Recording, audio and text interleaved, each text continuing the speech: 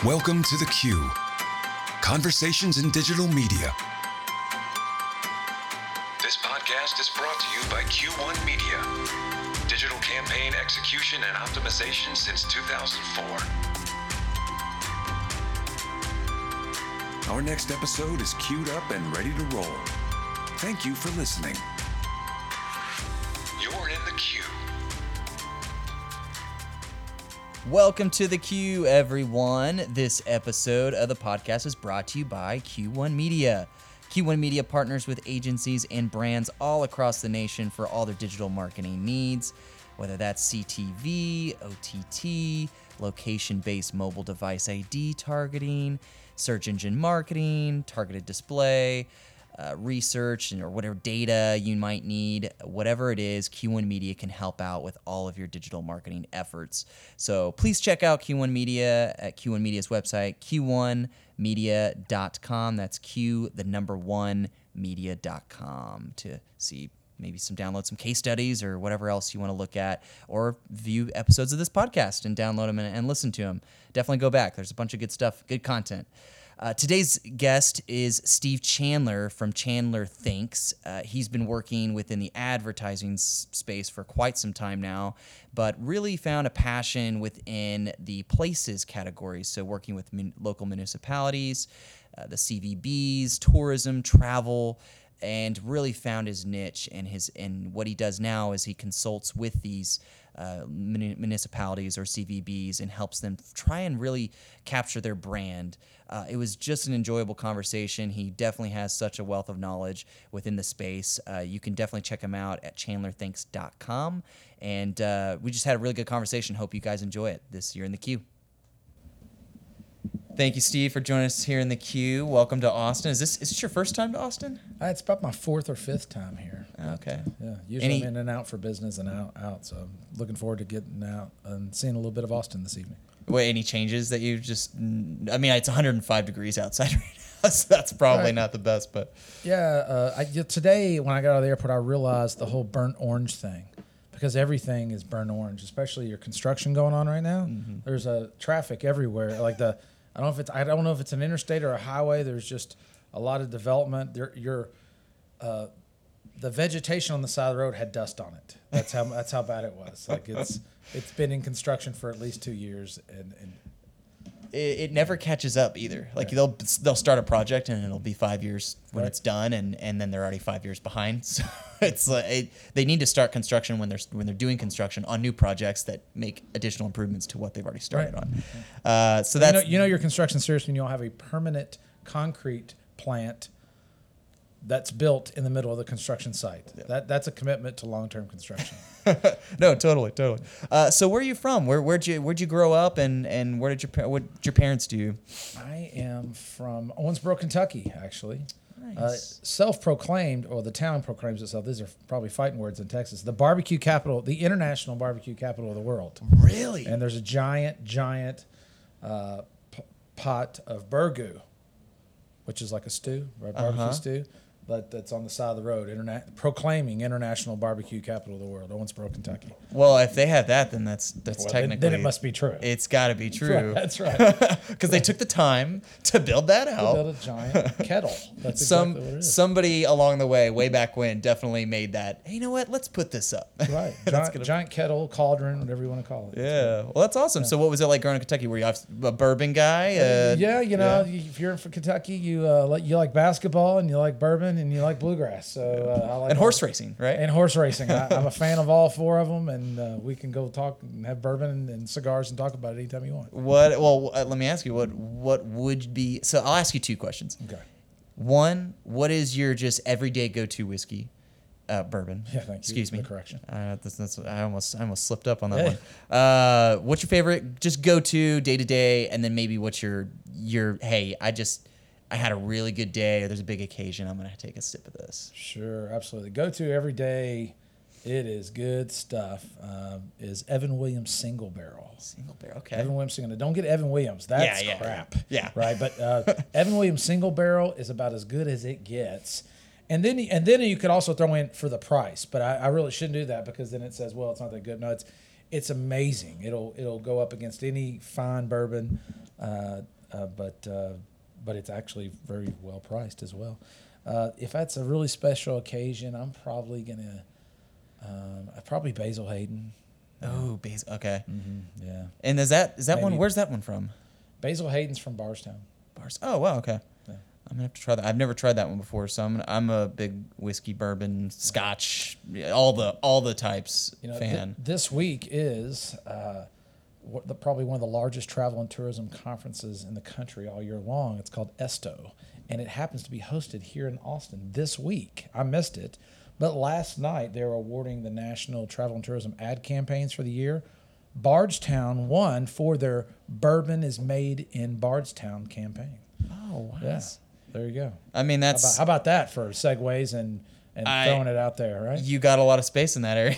You've done it. I mean, hey, it's your Kentucky place. I would say it's weird. I don't want to get into this too much, but you can probably tell me pretty quickly what truly makes the bourbon. Yeah. It's the way it's made, right? It's not necessarily that it's in Well, Kentucky. it's our location. That's Yeah. why Tennessee whiskey is also very prominent. There's a small few brands known down there too, like Jack, right? It's the limestone and the water. So that's just a geological thing, right? Where you're located. So that's why that area of the country is so big. And then a lot of corn, which is all over the place, but not all over the place has the lime. So it's really the limestone, the water, and the corn together that does it. Obviously, they bring other elements in, but There's a lot of corn up near the Midwest too. They can just bring it they over there, just don't Illinois, have the, They don't Indiana. have the limestone like they do in Kentucky. For Yeah, sure. exactly, That's, exactly. That's the key. Well, that's great. So, so you born and raised Kentucky. You've been there your whole life, or did you move around a little bit? I went to college at Western Kentucky University, Hilltoppers, home of Big Red, the big giant red mascot that we all see. Don't know what it is. That's in Bowling Green. I was there and then after college, I kind of went on south to Nashville, and I've been in Middle Tennessee for 25 years. Wow. Yeah. So south all the way, right? I reckon so. Yeah. That's good. Well, Texas has a little bit of that. Austin's weird. I mean, you know that. It's Sure. got some weird spots, but Texas does have some of that barbecue flair. Austin in particular there's a town just south of here, Lockhart, could say that they're the barbecue capital of the world. But I've eaten barbecue at a handful of places in Texas, and it's a full-on sport. Yeah. I mean, you don't eat barbecue in Texas without being incredibly hungry and ready to tackle on some eating. Yeah. Right? Like you don't graze. It's a sport. Mass amounts. It's amazing. I've never seen restaurants the size of what's in Texas dedicated to barbecue and the portions that are available. It's unlike anything else. Oh, and just the people who come and wait in line for 4 hours just to get a taste of brisket, and it's insane, absolutely insane. So went to college, still stayed all the way. What got you into the travel industry or the tourism space? Sure, yeah. I mean, I'm actually an ad agency brat. My goal was to be Don Draper, for those who follow admin. I was an account guy in an agency in Nashville. Went to Atlanta actually for a couple years to work at a big old honking agency there. What agency was that? BBDO. Oh, okay, yeah. Yeah, I thought I'd learn the secret sauce of advertising, and I kind of did. What kind of shop was that? Was it a full creative Yeah, service? I mean, we did everything. We did. We placed media all over the country. Worked on the kind of launch of Bear, the Bear brand, and their entry into the lawn and garden category, and Delta Airlines, and a lot of pretty cool sparkle paper towels, Angel Soft bath tissue, the things that we've all used. Yeah. Yes, I used to manage all the advertising for that, and honestly, I just love Nashville. My wife and I did, so we headed back to Nashville and been there ever since. Worked in an agency called Bohan Advertising, and they have many accounts like agencies do, but specialized in travel and tourism. And including Pigeon Forge Tourism, which is year after year one of the top 10 destinations in the country for visitation. At the time, I was working on beaches of South Walton, so anyone goes to Seaside, Rosemary Beach, those types of places, Grayton Beach, that's all in this area. That was one of our accounts at the agency. The Grand Ole Opry, of course, if you're in Nashville, and lucky to have that. Black Hills of South Dakota, Greenbrier in West Virginia. So we had a lot of travel and tourism accounts. So it was just, you kind of gravitated to learning about that, and the owner of the company decided to branch out and develop a consulting firm that would help smaller destinations and kind of package some research strategy and creative, and after a couple years of that company, which was just next door to my office, he incubated it. I kind of got bored of the agency world and decided I wanted to do that. And I went over and kind of was president of this destination branding company and did that for about 4 or 5 years until the young child came, the second under 3 years old. So travel was not a good idea for me at that time. So I went back to the agency as an agency dude for a while, for a few years. And then like every, kind of classic American story, you decide, you know what, I really want to work for myself. So I did, and started my own business about 8 years ago. And we are a place marketing company, and that's what we do. We work with places, cities, municipalities, counties, destinations to help them brand or market themselves to grow tourism, but also economic development, overall city living, all that, retain talent, recruitment, things like that. Wow. Yeah, So having that space on the brand or on the agency side and developing the creative chops for all that, because some of these municipalities, whatever it is, CVBs, they don't have that mindset. They don't know how to generally get the word out to the public. And how was that, like, working with these clients and go, okay, well, look, I know what to do here, but I'm gonna need some help from you and learn, what makes your community great. Sure. Yeah. Boy, that's the perfect question. Seriously. The idea of branding a place, a city, a destination, at face value, even the people that were doing it, the agencies or the municipalities or the convention visitor bureaus, at first the idea was we need a brand, much like Mountain Dew or a shoe, and or paper towels. Our paper towels, right? So we develop a logo and catchy line and maybe a cool ad or two. Awesome, that's great.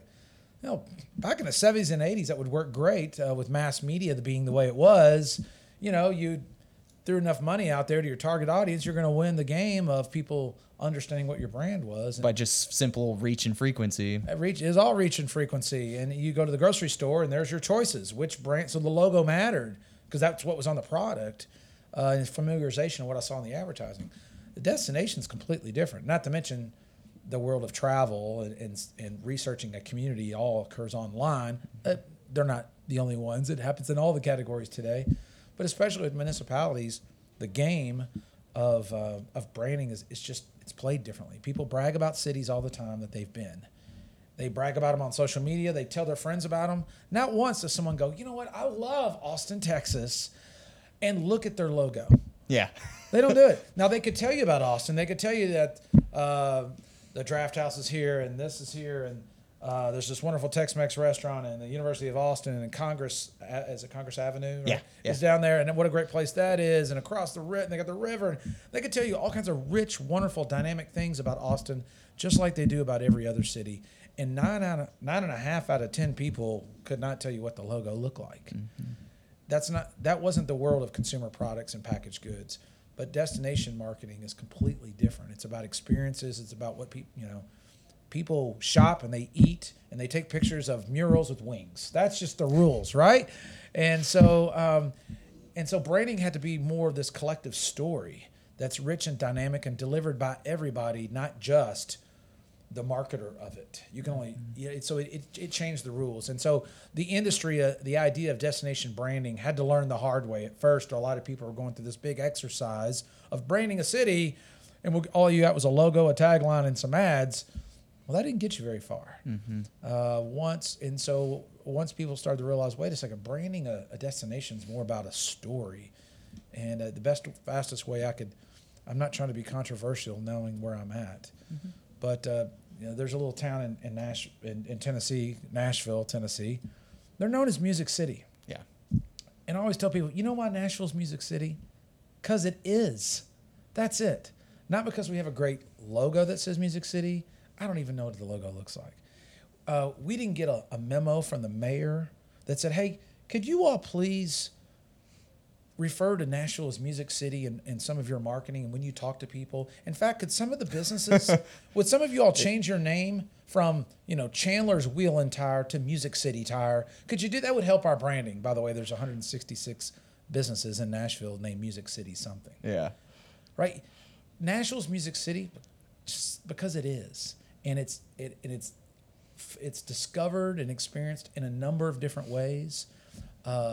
which is why, to bring it back to Austin, everyone loves the whole Austin is weird thing. Seriously, everyone loves it. The reason they love it is because it's true in a lot of different levels.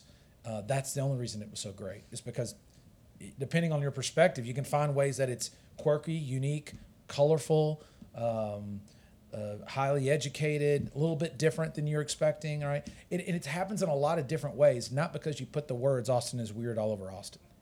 And that's what destination branding is about, is it's delivering the story, but it has to be true, and it has to be experienced in a lot of different ways, and it's tough. It's definitely not a can of Mountain Dew. Yeah, you mentioned brands as a city, and most cities do have a brand. Right. Most of them. I mean, some of them might be lost in their brand right now because they're growing rapidly, or maybe there's a big change happening within that city. But you're right. It's kind of developed through time. Do you find that a lot of times when you work with these smaller communities, they want you to come in and develop something already instead of are they looking for you to come with the magic answer? You're like, actually, let me stay here for a few weeks and let me find out what that brand is, because that's really what it is. What is your brand as a city? You need them to tell you. Yeah, it's funny. I always tell our clients that if I come back and pull a rabbit out of the hat and say, ta-da, this is it, it's wrong. It's that, because if it's that much of a surprise, it can't be true. Usually what happens, the classic example of we just take our own assets for granted. Trust me, people that live within 50 miles of Mammoth Cave in Kentucky haven't visited. I mean, it's very often the case. We take our assets for granted, and we know too much, particularly politics, right? When we try to sell a city, we don't want to sell just this one thing, because look at these other industries over there. They're strong too. So if I push just one niche about our destination as our brand or as our hook, as people like to call it, I'm alienating everyone else, right? I disagree. But that's what people have a tough time doing, is they want something that's going to capture everything. And the misnomer is the only thing that's going to say everything about a city is it's a great place to live, work, and play, which everybody lives, works, and plays. Start a family, get the house, the white picket fence. All right, it may be true, and everyone loves that. It's a great soapbox thing at a political rally, but it doesn't tell you anything interesting. I would submit that it's better to say something that's interesting and true, by the way, something that's interesting about your community, so you have the chance to tell them all the other wonderful things. Instead of the fire hose of, let me tell you everything about our place with everything that I say. And throw up on them. And absolutely. it becomes lost. There's a lot of throw up out there, or a lot of generalization. And that's what happens. No joke. More communities say we're a great place to live, work, and play than probably anything. It's interesting, too. You mentioned what requires this to happen are people need to move. People need to be mobile. We're constantly moving. A society that is able to do that more, with travel becoming a little bit easier, jobs becoming more remote, even with millennials, and most millennials don't even have to go into the office. There's kind of flexibility now. So how do you grab those people from when the traditional time was, like you said, TV and radio? That was the way to get across to people, maybe in print. But then it was kind of like a process. Usually your life kind of went in stages, and now that's kind of flipped on its head. So what's the difference now? I mean, how do you still try to brand to those people who are maybe having a little bit more freedom now to live life how they want, so to speak? Sure. Yeah. I mean, like everybody else, social media and the online world has created this transparency that we didn't used to have. And so it goes back to being interesting and authenticity. People are going to find out about that. People do not want the mundane. They don't want the ordinary. And so the key is, it's not this magic. We have so many ways we can target people. I can niche target people that visited a certain location, as you all know, last year. That I want people that were in my downtown square at this music festival last year. You can target them, right? That you all can do that. What makes a place memorable, getting to the branding and worthy of sharing and telling others, is having this authenticity and something that people can't get anywhere else. And by the way, it's not the same thing for all people. Not every place is for everybody. There's a lot of people that love Barrow, Alaska. kind of cold up there. Yeah. Right? Now would be the time to go, but then it's sun like 20 hours of the day, so you're not going to get much sleep. You know, not every, you got to kind of have to be at peace that this isn't for everybody. It doesn't mean you don't welcome everyone, but it's not for everybody. But, you know, some places are super safe and education and comfortable and not real interesting to millennials who want nightlife. Well, that's okay. Then there's a place that's perfect for them, right? Austin, I think, grew a lot of that with the tech industry coming, and the type of people that were working in the tech industry wanted some excitement, something that was interesting, right? And so I think that contribute a lot to Austin. So the goal isn't to find this. I don't think it's really even a magic marketing message. I think it's authenticity and what's unique about you. You know, blow it up. I mean, by blow it up, I don't mean don't get rid of it. Yeah. I mean, showcase it and highlight it. I think that's the key.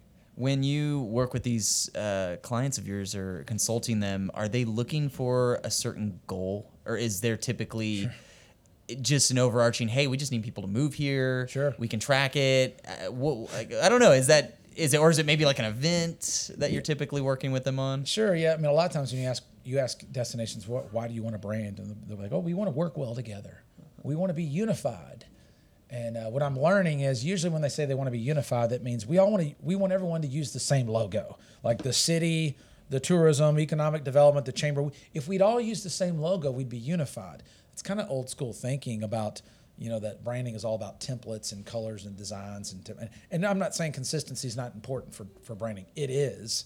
But if you all have the same logo, but you all tell different stories in your programs and how you implement your own marketing or the way your culture, the same logo doesn't mean anything. So, you know, I go through this exercise back to Nashville. I'll show every single entity in Nashville, from the municipal government, who doesn't use a logo, by the way, tourism, Chamber of Commerce, economic development, minor league baseball team, the technology council. I can go on and on and on. They all have different logos, but one central theme. One way or another, they talk about, they incorporate music into it. So it's not, so unification is important. It's probably the number one goal of what people want. It's interesting because you don't rarely do any of them measure, to your question, unification, but they definitely can feel it. Because a community that works well together, then that means they're working together in everything. So your retail receipts, very measurable, and it creates revenue for the city. Your retail receipts are up. Your occupancy rates are up, which means guests are staying overnight. That's key, because if someone stays overnight, they're going to spend 3 to 5 times more in your community than if they were just a day tripper. More businesses will move to town, which means more families move to town, which means more income that's tax and revenue that comes from it, not to mention property tax and daily discretionary spending. So those are the last part, those are the measures people want. A branding project by itself, I wish I could take credit for all of it. Reality is everyone's singing the same story, probably presents itself in a way that makes you more enticing to visit, move your business, or to come shop. That's interesting too, because you mentioned there's only so much that marketing and advertising can do. There's a lot of travel and tourism has been just, it's grown like crazy because of referrals. You know, that you going to a certain place, people traveling. I went to Portland recently, which is another good example of a town who's adopted the weird it's funny, you talk to certain people in Portland and they'll be like, yeah, actually we stole that from Austin, and then some people say, oh, that was ours first. Oh yeah. I actually don't know the answer to that, but that's neither here nor there. But the one thing that the theme from every person who lives there is the homeless is a controversial topic, and they all talk about it, and you see it when you go visit. There's the camping regulations that, you know, homeless can camp wherever they want, because there's a lot of tent cities, and so the people who live there, their brand is becoming, from their eyes, tarnished, because this was a different community that did bring in a weird vibe, but now it's become this whole nother thing. So when you travel there now, you come away having to tell that story instead of just the typical, oh, I went to Powell's Books or the Pearl District, and microbreweries were everywhere, which might have been the thing that you would have talked about. Microbreweries in Portland, for sure. Portland, yeah. Right? That's like Deschutes or whatever other beer is from there. But I think that's weird, is their brand has become tarnished, not by a marketing or advertising, but just from the referrals and people going there. So it's really, I'm sure you work with certain little cities or whatever that maybe have a certain stigma to them, and I guess that's probably difficult to overcome when you have a brand. Well, you have first. So there's two things. One, in complete normal distraction fashion that I bring, I'm going to stop and give you a joke. Go for it. All right. Why are campers always so stressed out? I had no clue. Because they stay in tents. Ha ha ha. Okay. Anyway, so that's good. I've never heard of that one, so I'll give you that one. That's a Chandler original. I made that up, by the way. Okay. We'll give you the copyright or the trademark. We'll make sure it's recorded. Yes. Now, so your question was, can one little stigma affect a community? Mm-hmm. I believe if you are not proactively telling your story, something or some person will tell it for you. So what I'm about to say, I say at the highest respect. I do not mean to be offensive. It's just a quick, I get it example. There's something that Sandy Hook, Columbine, Jefferson, Missouri, all have in common. Waco, Texas. Near Waco, Texas. Right? Isn't that how we learned it? Near Waco, Texas. Waco, Texas actually is maybe the best example of it. I'm going to leave Waco out just temporarily. I'm going to come back to it, actually. Yeah, let's do it. But all those have the similar, one incident just completely defined them. There's another one that happened that was just as popular, but I believe as a country we reacted differently to it, and that was Charleston, South Carolina. Mm. And the reason I think so is because we all had an existing relationship with Charleston, South Carolina. As a country, we didn't know we didn't know Ferguson, Missouri very well. We didn't know Sandy Hook. We didn't know Columbine. A lot of the country knows Charleston either because they visited, which is a close relationship then, or you've heard about it. You see it on the news. You see specials. You see movies that include it. So they already have a story, a narrative about Charleston, and I think as a country we reacted differently to Charleston than we did the other ones because we knew it, right? Mm-hmm. And it didn't paint it the same way. I thought as a country, you saw more action or desire for things to change and do something after the Charleston incident than the other ones because it meant something to us. Mm-hmm. And right, if you do not do something to manage the reputation of your community, someone or something can. Waco, Texas. Unless you live in and around Texas, the further you get, all you knew about Waco, Texas was David Koresh, right? And near Waco, Texas, in the Branch Davidian. Not many people knew the university even because it's not in the name, right? And boy, wow, what an about-face Waco, Texas has had in the last 5 years because of two people. Yep. Right? Fixer-upper. Chip and Joanna have completely changed that town. Yeah. And now all of a sudden, I mean, they literally have given it a facelift, but the bigger effect of it wow, what a charming town, because they're showcasing the town on every single episode and taking these historic homes and making them special. Homes are so cheap, and you have people on the West Coast or East Coast looking at this like, you could buy a house for $60,000. Yeah. But, the reality is you can't. You mentioned that one example of Portland, though, with homeless and it tarnishing their image. And that's why destination branding and place branding is challenging, because it's not one thing. Tourism is just one piece of it. We actually look at 8 different pillars of a community that gives it its reputation. 8's a lot to go through in a podcast, so I'll just use a few of them as an example. But some communities are completely defined by the businesses that are there. Silicon Valley. We didn't know much about San Jose, California. Silicon Valley completely defines it, right? Houston. I mean, there's a lot of great things we know about Houston, completely defined by the oil and petroleum industry, right? The energy industry, without doubt. And rockets. It was said. Rockets there too, right? It was. They had a global audience on the mission, when Neil Armstrong landed on the moon, where he said Houston 20 different times, and that's like their brand. That's like that's people around the world, and they have the biggest Vietnamese population. Houston does in the U.S. because of a brand like that. It's like that's right. Houston in the '60s, it became this boom town. Industry, a business can completely define a place. Lynchburg, Tennessee. That's a big one. Lynchburg, Tennessee. It's all defined by one company, right? Tennessee whiskey, Jack Daniels. Little known fact, by the way, when you step across the city limits into Lynchburg, you actually turn black and white. It's all black and white.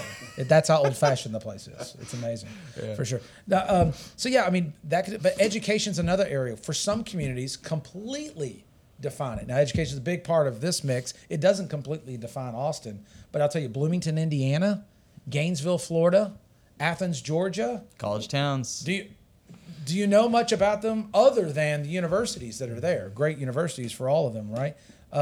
So you can be completely defined by your education. And I think it's worth saying K through 12 has a role too. Show me a community that struggles with its reputation. I can already know they struggle with K through 12 education every time, right? It's a big. It tells you about safety. It tells you about quality of life. It tells you about affluence. Flint, Michigan might be a one that you think of with the lead in the water or whatever it is. It's, yeah. So there's pillars of all. There's several pillars in a community that affects its reputation. The people, are you welcoming or not? Right? Do you have a very strong homeless population? Which, and by the way, where would homeless be? Who would they be reaching? Probably tourists. So the impression's bigger. Many of us, we think we have a certain image in our head about a city that we visited 10 years ago. Mm-hmm. And in our mind, that's what it looks like. I promise you it looks a lot different today. But at least you got to realize when you visit a community, it's the equivalent of sampling. You get the best of it. You eat the coolest restaurants. You don't eat at Applebee's and Subway. You eat the really cool local stuff. You get to see the really cool things, and then you leave. And that's what's in your mind, and you tell people that forever. Well, I always tell people who come in for South by and ACL during the best time to be here in Austin when it's 80 degrees. I'm like, yeah, you came at the 3-day window for ACL. You saw some great music and great acts and got completely drunk and hammered, had a great time, but it's not always like that. Yeah, that's right. You're going to have 100-degree heat in August. So yeah. I think a lot of people do get surprised about that. Yeah. That's interesting that you say that. I wonder, and this is something that, as like you said, gaining control over your brand, I wonder if it's more difficult now to do that, which I would probably imagine it is with the advent of social media, with digital media, and just the ways that users now, influencers can impact.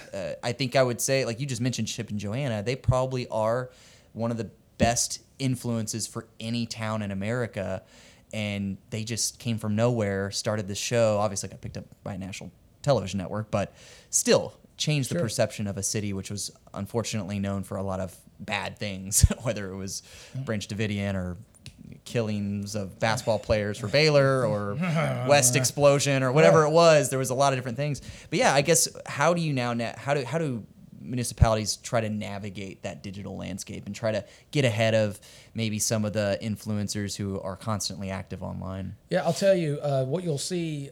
Municipalities are now becoming incredibly active. They understand that the trust that's necessary to build with their citizenry can at least be met at some levels with social media. So now we're seeing municipalities really take a leadership position in how they communicate. Very, very frequent active position in communication with their constituents. There's the International City Managers Association is an organization for city governments, and you'll see when you go to their conference. It's actually about 3 weeks in Nashville, and at that conference there'll be a heavy emphasis on social media, and it's just people. It's kind of classic communication. The more you communicate, the more I trust you. The less I know, the less I trust. And social media has allowed that bridge to happen. Tourism, is always challenging in the local community because most residents aren't aware of it. We don't go to hotel parking lots to see if they're full, right? We don't eat out every night. At least I hope not, right? I'd like to, but it won't be so great on my waistline, right? So we don't we don't go downtown on Congress Avenue every night, and we don't see the hotels in the convention center, right? Even if they're packed. And so there's always a disconnect between the residents and really the impact of tourism. Social media allows a new form. I can't spend advertising speaking to residents about tourism because I don't have that much money. I should be spending it outside the community. Again, you're not going to see that, right? But social media allows me to merchandise and communicate with the community that I'm serving. Even though they don't see the tourists, I can tell them the results of it and the impact that we're making. So that's really been a game changer. Like it has for all industries, but it's definitely helped tourism tremendously. Is it more? I know there's a lot of different. Say there's the state or an area that includes the trifecta of 3 different cities that they try to team together because it's a valley and it brings a lot of, maybe it's a wine industry, say like Napa or Sonoma. The Finger Lakes up in New York. Yeah, Finger Lakes. That's a great example. Saratoga or all that whole area. Do you find it's difficult to work with sometimes how do you manage all those expectations from some of those cities who have those each individual goals, but then it's a common goal because they know that they can attract more people based on this one central theme because they're a valley or, like you said, the Finger Lakes area. Yeah, I mean, I think you pretty much asked me the question where the only suitable answer is it can be a giant pain in the ass, actually. I mean, there's no doubt about it. Yeah, I mean, the reality is the reason there's county lines, the reason there's state lines is because people didn't get along at some point and decided they could do it differently, right? Kentucky has 120 counties. Only one state has more counties than Kentucky, and that's here in Texas. And people always say in eastern Kentucky especially, the reason we have so many counties is because we just couldn't get along. There's some truth to that. The families couldn't get along, basically, next door to each other. Come on, we're talking Hatfield McCoys here, right? But, I mean, so it's true. When you have multiple, and it's the biggest challenge of branding a community, place, county, city, you name it, region, are the competing geopolitical boundaries. One of the biggest misnomers in tourism marketing is that DMOs, destination marketing organizations, will promote their county because that's who they're under governmental, politically. They're under the county government. And they might have some funding. Right, that's where the funding comes from, is they come from, Chandler County. So they're the Chandler County Convention and Visitors Bureau. Come to Chandler County. They're promoting Chandler County. There's one problem with that. People don't visit counties. We don't go to counties. We go to dots on a map. We go to sand, and we go to water. Theme parks, giant, maybe sporting events. That's it. We go to dots on a map. We don't visit counties, and so the misnomer is that we should be promoting this county because that's who we serve.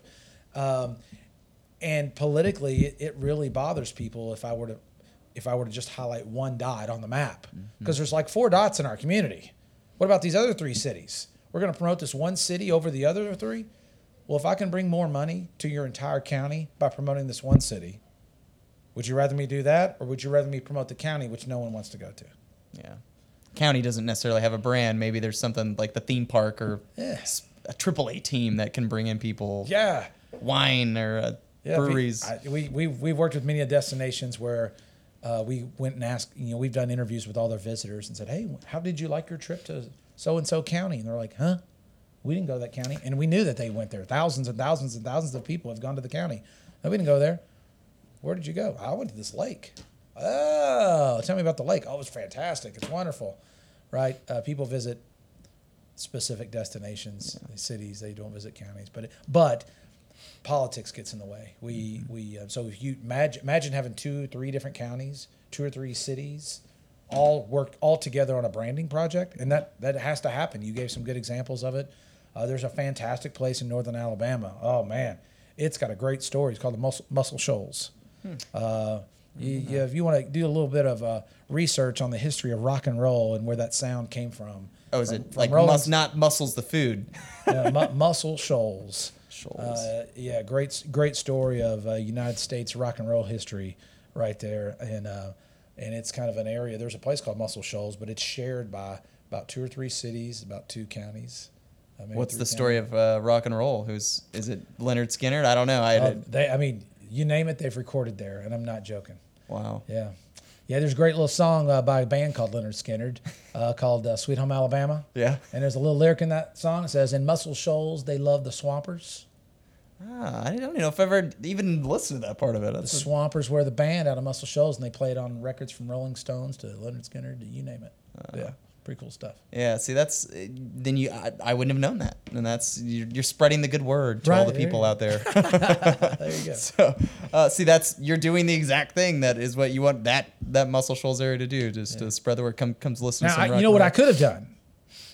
I could have just, instead of tell you what was interesting about Muscle Shoals, I could have described a logo. Would that have been better or worse? Yeah, I don't know. Right? Probably not. Yeah. People brag all the time. They ain't putting logos on Facebook. They're putting fun pictures of what they do, right? And it's funny, too, how you mentioned earlier about the residents and the disconnect there between them not really taking part in some of the things that the tourists do. Yeah. I've lived in Austin my whole life, born and raised. I have maybe seen the bats fly under the Congress Bridge twice in my lifetime. And last time I saw it was probably 10 years ago. But people come into Austin and they're like, oh, I got to go see the bats. I'm like, oh, really? I'm like, I guess, yeah. I mean, there's bats in Austin, but I take that for granted because I just think that's normal, and I didn't realize that not everybody has bats fly from under a bridge. But out of Franklin, Tennessee, where I live, historic Franklin, Tennessee, I might add, I've seen 3 posts this week from friends that I know that were at the Travel and Tourism Conference. ESTO is it being hosted in Austin this week, coincidentally, and I've seen 3 different posts in social media of the bats. The bats. On the bridge. I've probably never seen my friends post that, and I guess that live here. So that makes total sense. You mentioned Bardstown. They won their, the National Travel Tourism Award. What was it what type of campaign does typically win? I know awards can be said, hey, it's like, oh, do we really want, to hold our hat on this award, but what did they do differently that might have gained them the recognition? First and foremost, I had nothing to do with it, but it's kind of one of the best, kind of a measure of quality work is when you look at something and you're like, man, I wish I would have done that, right? And that's how I feel about the Bardstown work. Their bourbon industry has never been more popular than it is right now. They're building barrel houses by the dozens in central Kentucky right now. The Bourbon Trail is just going like gangbusters. It's a strong connector and tourist route. Do you think it's younger people? Who's going there now? Why is it blowing up? I think people are looking for, so trails and routes are more popular than they ever have been. I think a little bit of that is because over 80% of the U.S. population lives within an hour's drive of a major metropolitan area. And so as a result, everything looks the same. And so we want new stories, new experiences. And so the journey is becoming just as important as the destination. And whenever a destination is the journey, like a bourbon trail, they just become very popular. So bourbon's it's exploded. It's been such a big deal in Kentucky and competitive, to say the least. Louisville has their claim to bourbon, but Louisville's kind of not known for bourbon as much as bourbon's a big part of Louisville. They've got some other things like horse racing that's a big part of it, right, with Churchill Downs and Kentucky Derby. And then all throughout central Kentucky claims bourbon. So for Bardstown to have the gall to come out with a big campaign this year that simply says, as bold as they possibly can, especially in outdoor and some of their digital ads I've seen, it simply says bourbon is made in Bardstown, which comes across like it's the only place it's made. It's not, but that's what it looks like. They are claiming this is where bourbon is made. I thought it was a genius campaign. I'm not even sure who did it, but I wish we did. It's really good work. Yeah. Well, that's interesting because you're talking about the dynamics of how social economics, urban sprawl, people living within 50 miles of a major metropolitan area, there is a lot of time to get away. And people need that. Like, people are getting some vacation time. Maybe they're getting more time to do those things. And they maybe just want to enjoy themselves. Drink wine, drink bourbon, whatever it is. And so that makes a whole lot of sense. So what do you see, since you've been working with these municipalities from the start, and like you mentioned, some of the traditional advertising, what's changed over the course of landscape of the media side, of the advertising side? Is it now more digital heavy than it ever has? I mean, as far as a budget goes, sure. It used to be heavy traditional. Now it's maybe somewhere half. Maybe it's even more digital. I don't know. What is the industry what do you see on that side? Sure. Yeah. I mean, for the most part, I think it depends on whether you're a rural location. Usually, in the tourism industry, most marketing budgets are determined by the number of hotels that they have. That usually it's a transient tax, meaning that locals don't have to pay the tax and the funding for tourism. Guests do, right? Which is kind of nice. So there's sustainability in that, right? So when a guest stays, they're taxed on the hotel room. That tax funds the promotion of tourism. So as a result, the larger budgets come from places with most hotels. Those that are more rural and have fewer hotels, it's a little challenging, and they can't do much. So a lot of it's not it's not as much of that is spent in placed media. Social media has become a kind of a game changer for them, without a doubt, because they can if you have the right content, you can be as big and bold as anybody, or at least it used to be. That's even changing now because organic is not doing what it used to be in social media. So they get all excited because they have 2,500, 3,500 followers on their Facebook page, and then they hire someone like me for me to say, less than 10% of them are actually seeing anything you do, and they get all mad at me. We didn't write the rules. That's just what's happened now.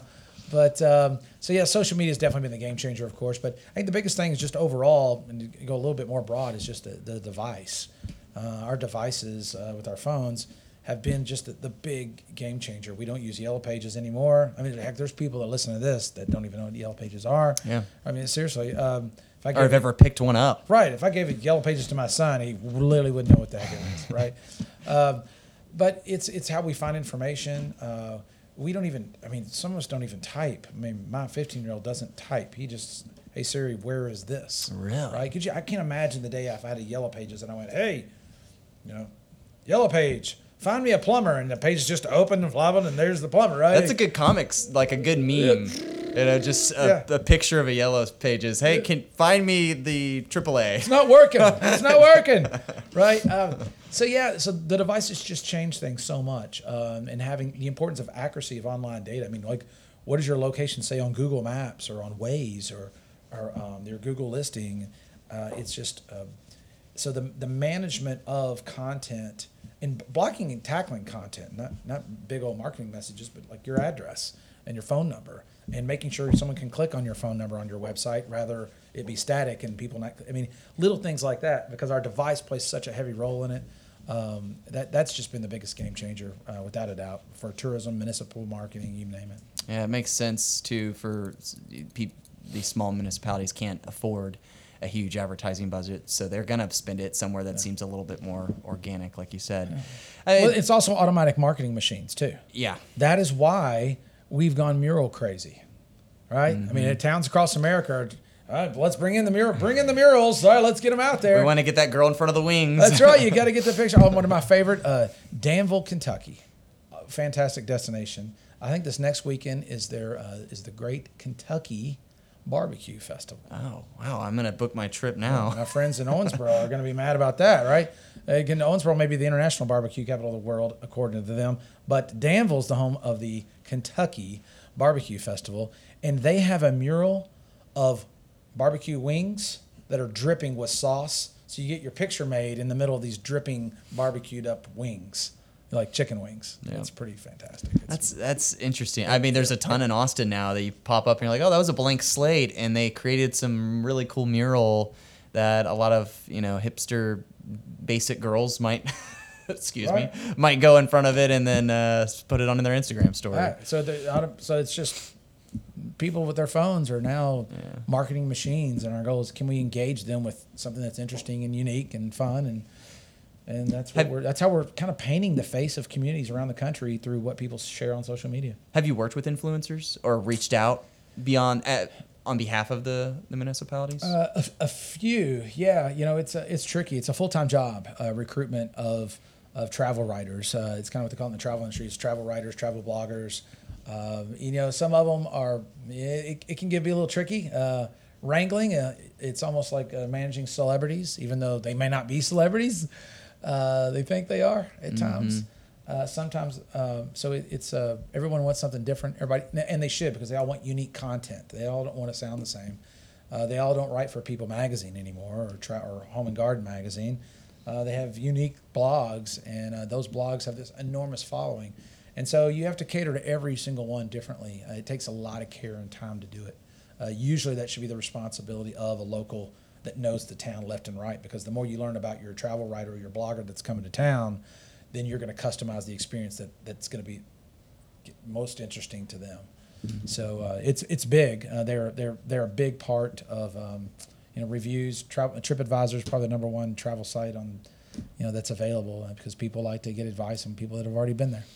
Ratings and reviews. People want to hear what it was. What was your experience like? And I can tell you right now, my wife won't book a hotel if she sees one really bad 2-star, 3-star review. Oh, right. Absolutely. I'm not a huge review person. I don't know. Maybe I just haven't caught up to that, but that might be. Maybe I'll get more acclimated to it in the next few years. I learned my lesson. I like to give the benefit of the doubt. I'm like, oh, maybe that person was just crabby that day and a little mad, so they gave a bad review. The last time I said that to myself, I've regretted staying at that hotel, so I'm not doing that again. What about Airbnbs? Hotels, you've mentioned a lot of. Sure. That's definitely a huge way to track things, but with Airbnbs and now Verbo or HomeAway, what was formerly HomeAway, I guess what has that impacted the CVB space at all and the tourism? Yeah, absolutely. I mean, it's every city's different, and city and state governments are trying to wrangle and manage that.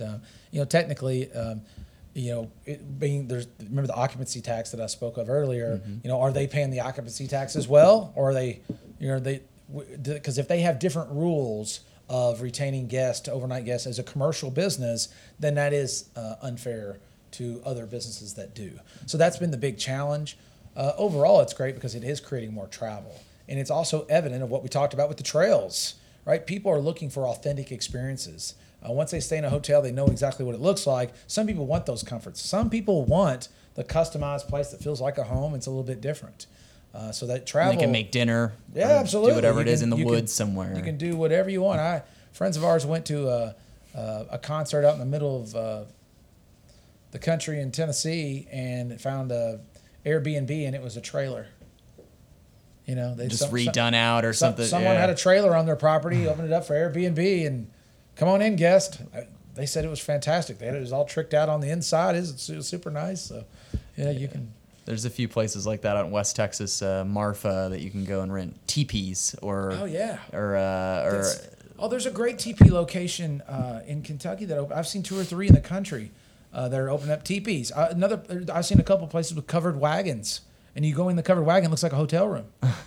Again, authentic experiences are really becoming a theme that people are looking for and seeking. Oh, that's great. Yeah. Anything else that you'd like to add? I know you got to get going, but what within the space that you might see changing or on the horizon, something that's kind of, hey, be on the lookout for this, maybe something drastically changing. I don't know. Nope. Nothing. Hey, no, wait. I'm supposed to say something really insightful with that setup. Yeah, right? Not at all. Here's Steve's look on the future, and if you were patient enough to hold off to the end of this interview, you found out the nugget of what's next. Right? That's the whole point. What are we putting our money on, Steve? Yeah. What are we putting our money on? Put it all in black. Yeah.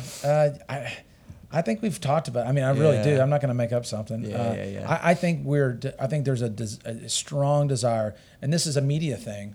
We've proven it. The easy way to start the story is 1980 CNN. Seriously, with the advent of cable television.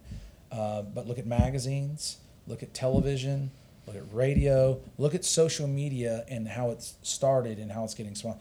We always want more customized, more personal content. We've never gone backwards. Never. We went from mass to a little bit more custom, get your channel that you want, to even more, pick your channels, to DVR, right? Social media. We went from, Facebook, where you can have this big old giant post with all kinds of stuff in it, to, at the time, 140 characters. And now, you know what? That's not even good enough. Now we don't even care. We don't even want 140 characters. We just want your pictures. So give us Instagram and Pinterest, right? And now we just only want it for a few seconds. Snapchat. The desire, the way we've consumed content has always and only become more personal, and it's only going to continue, which is fascinating. Which might be good for smaller communities. It's going to be fantastic for smaller communities. I believe that the small towns are making a comeback right now in America, and believe it or not, I think it's because of Amazon, which sounds crazy. But here's my theory, is that commodity shopping, the king of commodity shopping, is Walmart. That doesn't... I know when I'm going to get there. You go to Walmart to buy the same stuff, big brand stuff. I know what I'm going to get. It doesn't require personal shopping and much selection. I go there, get my stuff, and get out. And I get the everyday low prices. That's what they're about. Mm-hmm. Amazon is taking away from Walmart now. Because now, if that's the case, God, it sure would be nice if I didn't have to go to Walmart to get that stuff. Well, now you don't. So Amazon has made even less personal shopping. as far as less personal interaction. Less personal interaction. And you can actually pick your brands that you love, and it's always going to be on Amazon. It's always going to be. You know it's going to be there. If it's not in stock, it'll tell you, but you don't have to go 10 miles into town to go to the nearest Walmart. But a basic human desire is to have social interaction. And I don't want it from Walmart. I obviously don't want it from Amazon. But the boutique dress shops, the custom shops, the things that you get in a small town, they can deliver that. And so there's a desire to have it. And I'm seeing it. We work with small towns all over the country. They're making a comeback. People want personal, authentic experiences. They don't want... there's a role for the chains and the big brands. I'm not going to bash them. But that cannot replace personal experiences. And so those who can cater to that and not try to offer everything to all people, but just do what they do best. I think those are the ones that are thriving, and that's what small towns are for. So it's kind of fun to watch. Yeah. I sure. think that's probably a good way to end it. But I'd love for anybody to how can they find you if they are interested in just picking your brain? Because obviously, you could already give. If they've listened to this, they're like, okay, how do I get in touch with this guy? They're to the end. Goodness gracious, poor people. Yeah, you can find me socially. You can find me on Twitter at SS Chandler, and Instagram's the same thing. Our company's called Chandler Thinks. Our Twitter handle is at Place Branders, and or you can look at our website at chandlerthinks.com. Awesome. Well, thanks for joining us here in the Q. You bet. Thanks, Steve. Yeah. This episode of the podcast is brought to you by Q1 Media. Q1 Media partners with agencies and brands all across the nation for all of their digital marketing needs, whether it's CTV, OTT, location-based mobile device AD targeting, search engine marketing, targeted display, research and data that you might need for your clients. Whatever it is, Q1 Media can help with all your marketing efforts. Please check out Q1 Media's website at q1media.com.